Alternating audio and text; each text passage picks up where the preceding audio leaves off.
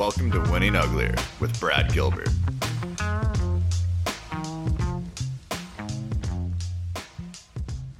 I'm finally on the comeback trail. I had a little Mohs surgery on my neck, which is a little skin cancer issue. Then after that, I had this intense blue light treatment where I got burned from my head to my neck to get off all the little precancer spots. You know, all precaution. The sun has been my toughest opponent my career. Remember, wear your sunscreen at all costs. Every time you're out there, do it. And today we're going to get into little changes in your game that can make a huge difference. It doesn't always have to be a big change to make a big difference. And a lot of people fear change. And learning to be honest with yourself about your strengths and weaknesses is a big issue for a lot of juniors, club players, pros, and how they honestly assess their game. Yeah, first of all, Dad, glad to see you're doing better. Skin already looks way better. I know you were banged up for a week or two there and had to stay out of the sun, so it's certainly a good wake-up call for me when I see what you have to go through to always be extra cautious about wearing sunscreen and reapplying. But getting back to the small change, big difference, I think it really starts with, even before you talk about specifics, because I think with 10 different people, there could be 10 different things that you need to change. It comes from that having that mentality of a willingness to reevaluate and always a willingness to be looking to see what you can change. So just comes from having that open mindset in regards to change. Before we get into anything more on the show, I also got to give a shout out to my buddy Eric Johnson, two-time NCAA champion with the USC Trojans, that did our intro vocals. He's got the deep baritone, so an up-and-coming voiceover talent. Oh, yeah. He sounds like he should be doing like some monster truck Exactly. ad. He's got the voice. Yeah, exactly. A lot to get into today. Going to have another good set of Q&A. Got a classic winning ugly type question on how to beat a player that's consistently beating you. And then also one that's a crossover between tennis and yoga, which I think I find really interesting as someone that likes yoga and likes meditation. So stay tuned for that on the second half of the show.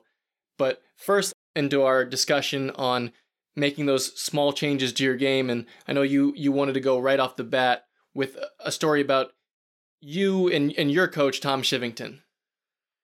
I landed at Foothill College January 2nd, 1980, after transferring from Arizona State. And a lot of tennis players were stubborn. We believe that we're a lot better than what we are. The results didn't say that I was a lot better than what I was, but I believed that I was on my way. But if I was honest with myself, all I had was a good forehand and good wheels. Lousy backhand, lousy serve. But I really never worked on it, or if anybody told me about it, I just was stubborn about it. So, second day of practice at Foothill. I'm in the corner. I'm kind of berating myself. And Tom Shivington kind of casually walks by, and he says to me that if you can learn to hit over that backhand, that shot can improve a lot. That's all he said.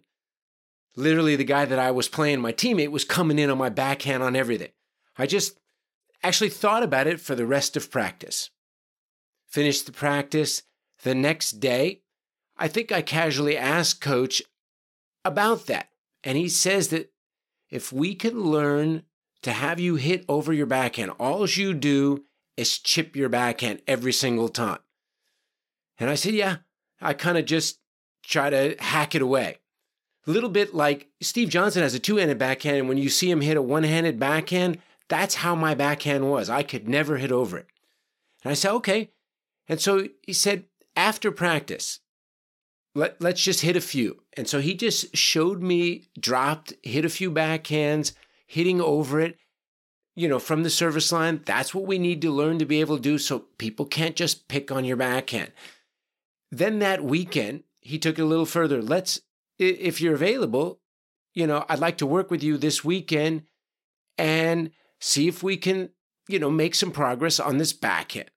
I said, okay, because normally I was pretty hesitant and stubborn that the shot didn't need work, and it really did. So that weekend, we probably spent 6 hours, 3 hours on a Saturday, 3 hours on a Sunday out of his own time, just learning to hit the backhand. I have an Eastern forehand grip. We never changed my grip because I did maybe when I was 14, 15, try to go to a couple coaches, and they said, oh, you got to go to semi-Western, full Western. I just couldn't do it. And just for some context, my dad plays with the same grip for every shot, so that Eastern forehand grip is also his backhand grip, which has always been a little hard for me to wrap my head around, but it works well for him. So it didn't change my grip, didn't change my swing. All we did was no chipping it. And by the end of the weekend, I finally started feeling a little more comfortable. So I come to practice on Monday, and amazingly, I started warming up, and I started hitting over my backhand, where I had never done that before, ever. It was almost like it clicked. It still was nowhere near where it needed to be, but just that little bit of a tweak all of a sudden put a little more pep in my step, a little more belief, and within a week, each day the shot started getting a little bit better, and then my game just incredibly, which was kind of at a stagnant point, started to all of a sudden take on a different, area and different belief. Guys that would thump me, all of a sudden I could start thumping guys. But just that little belief, and also too the subtlety of his voice, and that he didn't say that we need to change your grips, the swing, anything. It was just if we could improve that shot, and it gave me confidence. Yeah, I think the coaching message can be huge when the coach doesn't ask for too much at once. They want you to just make a little change, and it just becomes easier for you to wrap your head around, so you're not necessarily overwhelmed. And I think that was the case with you with, okay, it's already a pretty big change having to hit over it, but then if you got to go from only, having only hit slices previously to hitting over it, and then you got to think about a grip change as well, that can just be a little bit overwhelming. So I think that's where Shiv was really smart in that situation, was, okay, like one step at a time, and let's see, if this just works like this, and clearly it did. And he also said, let's just keep it to one shot backhand cross court. Keep it simple, right? Keep it simple. And then all of a sudden, it didn't seem like it was such an obstacle. And that's normally when you make a big change for players and you see things on video, whether or not it's a hit you got to, switch, or it's a big grip change. And then that's what becomes overwhelming to you. And you think that I just can't do that. Or all of a sudden that's going to bring my whole game down. Now from a story about your playing days to a story about your coaching days, I know you have a good little anecdote about when you first began coaching Andy Roddick in the summer of 2003. You guys had already worked 2 tournaments together on the grass at Queens and Wimbledon, and had a very successful run. I think Andy won Queens, made the semis of Wimbledon. But when you guys got to the hard courts, I think you noticed a change right away that Andy could make in his return position. And if you can remember from the summer of 2003, obviously it went very well. Andy went on to win his first major title at the U.S. Open. So you could just share this one. Well, it started on the grass, and 2 tournaments. He went 10-1. And before that, he actually never won any matches on grass. He told me he couldn't win on grass. But I didn't really make any changes in his game other than he couldn't wear that visor, which drove me crazy. That was change number 1. Yeah, a big change for you. Visor to go to a bucket hat. So we get to Indianapolis. And in practice, I'm noticing that he was standing much closer for the return than he was even on the grass. I even felt that the grass, I wanted to say something to him about moving back, but I felt like, you know what, let's just let it play out. he was standing on the baseline, like he was Andre, like he was Djokovic. But occasionally, Andy would make a decent return, but I felt like he just wasn't fast enough in his hands to be standing that close or needed to be. And I was thinking to myself the whole time, you serve massively. If you can move back, get a few more returns in play, especially off of a bigger serve, then use your forehand. I feel like you can set up the point completely different. And so when I told him this, at first he was very resistant and hesitant that no, I don't want to move back. That's kind of retreating. And I said, and I kept on it. And so finally he said, okay. And so the first match at Indianapolis, he's standing back probably 3 or 4 feet further to return serve. And he's playing this French guy, Cyril Saulnier. And I was thinking, I'd scouted him first round. I was thinking he only had a backhand, cross. He couldn't hit a backhand down the line. Little did I know that the next day against Roddick, he did have a backhand down the line. And he was making things very difficult for Andy. Andy drops the first set in a breaker, and he's furious. He's kind of giving me a little bit of the business, and I'm keeping, stay with it. As it turns out, he ends up winning that match 7-6 in the third. 6-7, 6-3, 7-6. Saulnier had 1 break point. He converted, and he was 2 of 12. But I felt like even though he didn't break nearly what he wanted, I remember telling him, stay with it. Let's stay back on the return. It gives you more of an opportunity to make returns instead of making 1 or 2 good ones, missing some, and it's going to click for you. And that was one of those matches. Had he lost that match, who knows if we go to Washington the next week that he was willing to make that change. So as it turns out, he won that match. He stays with staying back. And I did tell him that, okay, if you're playing somebody that serves not very big, maybe you can move in. You're staying facing a huge server, go 10, 12 feet back. But your general spot should be 5 to 7 feet back instead of on the baseline. He wins that tournament, doesn't drop another set, doesn't really bring it up the rest of the time. But I noticed that in each one of his matches from there, he's sneaking an early break. And I told him, the way you play, you sneak an early break, you're going to win a lot of 25 to 27 minute sets. You play lightning fast pace, and you can hold so easy. So I think it's more crucial in the opening game that you're making returns. That can make a huge difference for your return game. He went on to a 27-1 summer. And I believe that little change was the impetus of him winning the U.S. Open that summer of 2003. Little change made a huge difference.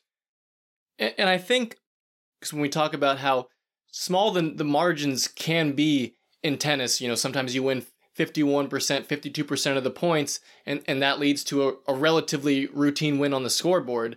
That's where making a small change, like getting, moving back on the return so you can get a few more returns in play over the course of the match, can maybe shift 3 or 4 or 5 swing points. And that's the exact situation where, maybe instead of pulling that tight one out against Saulnier, he ends up losing that and then doesn't nearly have the rest of the confidence going forward to go on and win the US Open and also beat Fed that summer in Montreal as well. Yeah, the only match that he lost that summer was to Tim Hedman in the semis of Washington, 7-6 and 3rd, and he beat him the first round of the Open. But your brain, is like a sponge. If you do something and you have a little bit of success, you have more belief to try and do things. All of a sudden, you try something, you don't have success.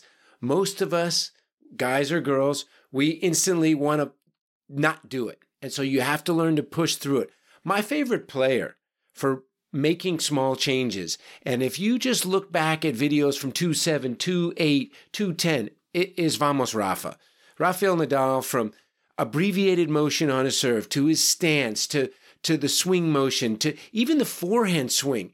He's made so many little changes, and also little changes at every level. I think help keep you more motivated to work hard, to want to make these little changes. And they inspire you. And don't gauge it by one day success. It's over time. And if it's also learning to be honest that like, I should make a little bit of change because I'm stuck here. I'm not moving forward with what I need to be doing. I think if you can, see the example of a Rafa or Fed when he was 35, 36, making the changes to his racket and his willingness to attack on the backhand. If you can see the best in the history of the game, always thinking, what are little ways that can take my game to the next level. It just can't say enough how that should be the same mentality for players of all levels, always trying to think, okay, what sort of little changes can I make? And also just wanted to get back to, because of your stories where you had Shiv pointing out this situation with your backhand or with Roddick, in both of those instances, you as a coach, Shiv as a coach, with a fresh set of eyes. You guys hadn't been around each other for very long, and I think that can be a really big thing too. Sometimes if you have been, feeling like in a bit of a rut, sometimes just that fresh set of eyes to notice things that you wouldn't notice otherwise can be really crucial. Also too, it's a little subtlety, just the way you say it and not saying it's a weakness, what we can do to make this shot a little better. And got to deliver it in the right way. Yeah, exactly. And I think that goes a long ways. And when you have a calm voice saying something, the belief goes more.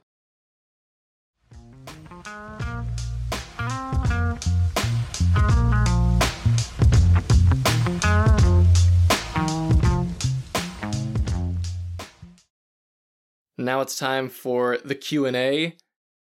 First of all, thanks again for everyone sending their questions in. Keep sending them to winninguglier@gmail.com. I've really enjoyed the back and forth dialogue on the emails too. Sometimes I'm sorry if we don't get to your questions on the show, but I'm also, trying to give little answers in email form as well. This first question, it's kind of the quintessential classic winning ugly situation of how do you find a way to beat someone that you play with regularly that always beats you. This specific case comes from Brett in Queensland, Australia. He says, I'm 39 and would describe my style as a defensive baseliner, but my opponent has even better defensive skills than I do, and he has better attacking skills. I try to keep my shots deep and wide to give him less opportunities to hit winners off short balls, but as I feel more pressure, I press more and make more unforced errors than I normally would in a match. Am I better off sticking to my strengths of counterpunching, or do I mix it up and try something different? In previous matches, I've mainly stuck to my style and not tried different tactics, such as coming to net. Interesting. I'm going to go to my second college coach. Alan Fox wrote a book, If I'm the Better Player, Why Don't I Win? He lost to this one guy, Larry Nagler, like 20-something times in a row before he finally beat him. He felt like he was a better player. I'm going to go to Steve Jameson, who I co-wrote Winning Ugly with. And so when I started studying club players, two guys that he plays, we're up on the terrace at the San Francisco Tennis Club watching them play. He's watching, but he's not watching and actually learning. I'm watching and I'm telling him, this guy can't serve down the middle. This guy can only go backhand on the, down the line. This guy could never go forehand. He's looking at me. He couldn't believe that I would actually sit there and dissect their game. So this is a huge thing for you. If the guy that you always lose to, what you need to do is watch him play somebody else.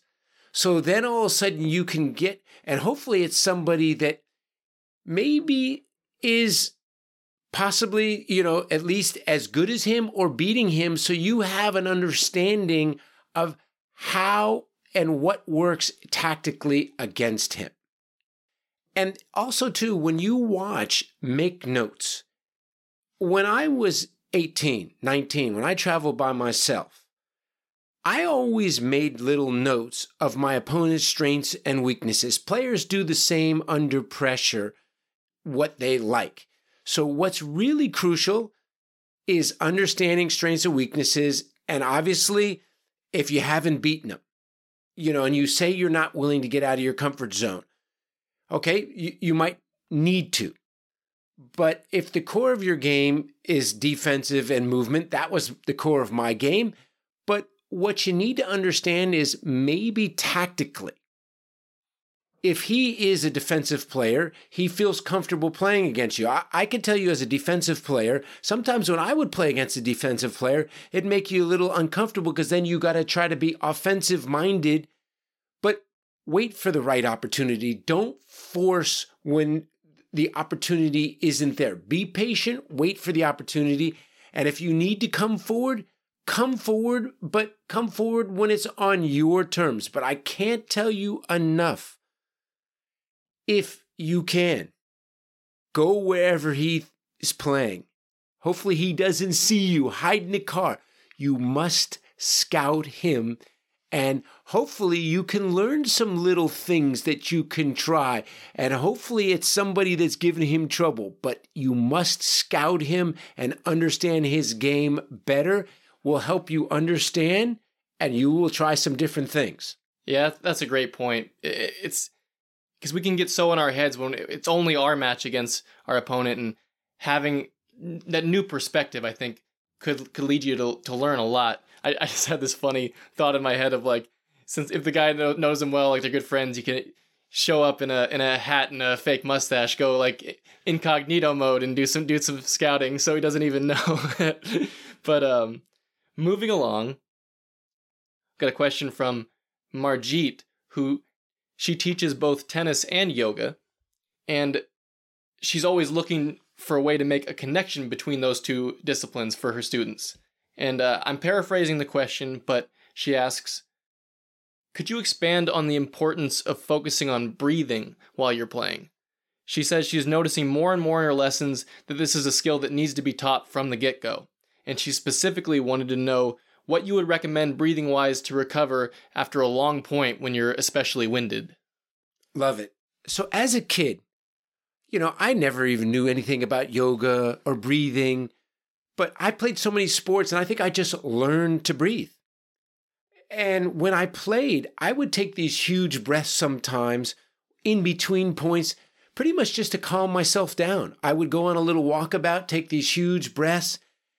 So many kids now that I work with and adults, I find myself so often saying this phrase that you're not playing tennis underwater. It's almost like they're not breathing, on a 4 or 5 shot rally. You're going to pull a ripcord on the point. It's going to make you make a funny decision. You're going to get uptight. You're going to get tense. So I tell so many students now, take yoga. Learn. You do? I do. Okay, Even though right. I don't do yoga myself, Okay. I have told umpteen students, because learn the breathing from your core. It helps you relax. It's such an integral part of recovering between points and during the points, is taking, in through the mouth, out through the nose.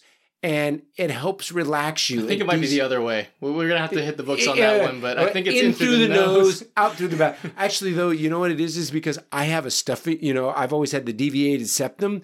So I don't really breathe well out through my nose. No, you're a little bit more of a mouth breather, Yeah. as Zoe, my youngest sister, your daughter, would So call most people you out on. So it's really important, especially as a kid. And I think that the yoga will help you relax, kind of de-stresses you. But more than anything, if you're not really breathing in between shots and you're in a 5 or 6 shot rally, panic is going to set in. And so and it makes you tense. So I see this more now with club players and juniors than I've ever seen it before. Yeah, I think a decent amount of people, once that long point's over, you're going to be huffing and puffing. But I think it does actually surprise me. Even players at higher levels that aren't really taking those good rhythmic breaths, during the point and making sure that they're really working the breath, every shot. Because that's, I think, what really helps keep the wind in you, keeps you, from being out of breath, is always remembering to breathe every shot. I was just telling a girl last week, and I've told quite a few players this. Pick a spot on the fence or somewhere that's you have to walk to and go touch it. And when you have to go walk and go touch this spot, the entire time, even breathing. So maybe you've lost a point, but now you're trying to recover. And visually, when you're seeing something, you got to go touch it, but the breathing is crucial. And then hopefully that'll kind of get you back to where you've got your second wind back. But also picking something out visually and focusing on the breathing can really kind of de-stress you. And then one other yoga thing, another player that we both work with, where I kind of serve as the hitting partner and you coach, and he likes to come in and serve and volley. And I know you were thinking of ways for him to be more agile at net and have that core strength. And the first thing that came to my mind was, I think yoga is the perfect thing to kind of help develop that core strength so you can dig out those volleys from a little bit more uncomfortable positions. Core strength, flexibility, breathing. I mean, serve and volleying is so much more difficult than doing anything else, but breathing is such an integral part of tennis, and it's something you just take for granted. And actually, I really liked one thing Margit added at the end of her email was she said how in the book and Winning Ugly, you refer to it as breathing like you have asthma, but she likes to or prefers the term ocean breaths. You think of it as like the crashing of the wave is the exhale, and then the receding of the tide is the inhale. Being where we live now in Malibu, right by the ocean, and actually just jumped in this morning, it felt great. I like that term a lot better. Has a nice ring to it. Margit crushes me 6-0 on my reference to her reference. I like it a lot. Got a good one here, a little bit more of a practical one from Ralph R. Well, not that breathing isn't practical, by the way. It's very fundamental, but tennis, specific. He says, I have trouble handling low slice shots and hard flat shots. I often try to hit topspin shots in response, which I think is the wrong shot choice because the ball is so low. Any advice for how to handle these low shots?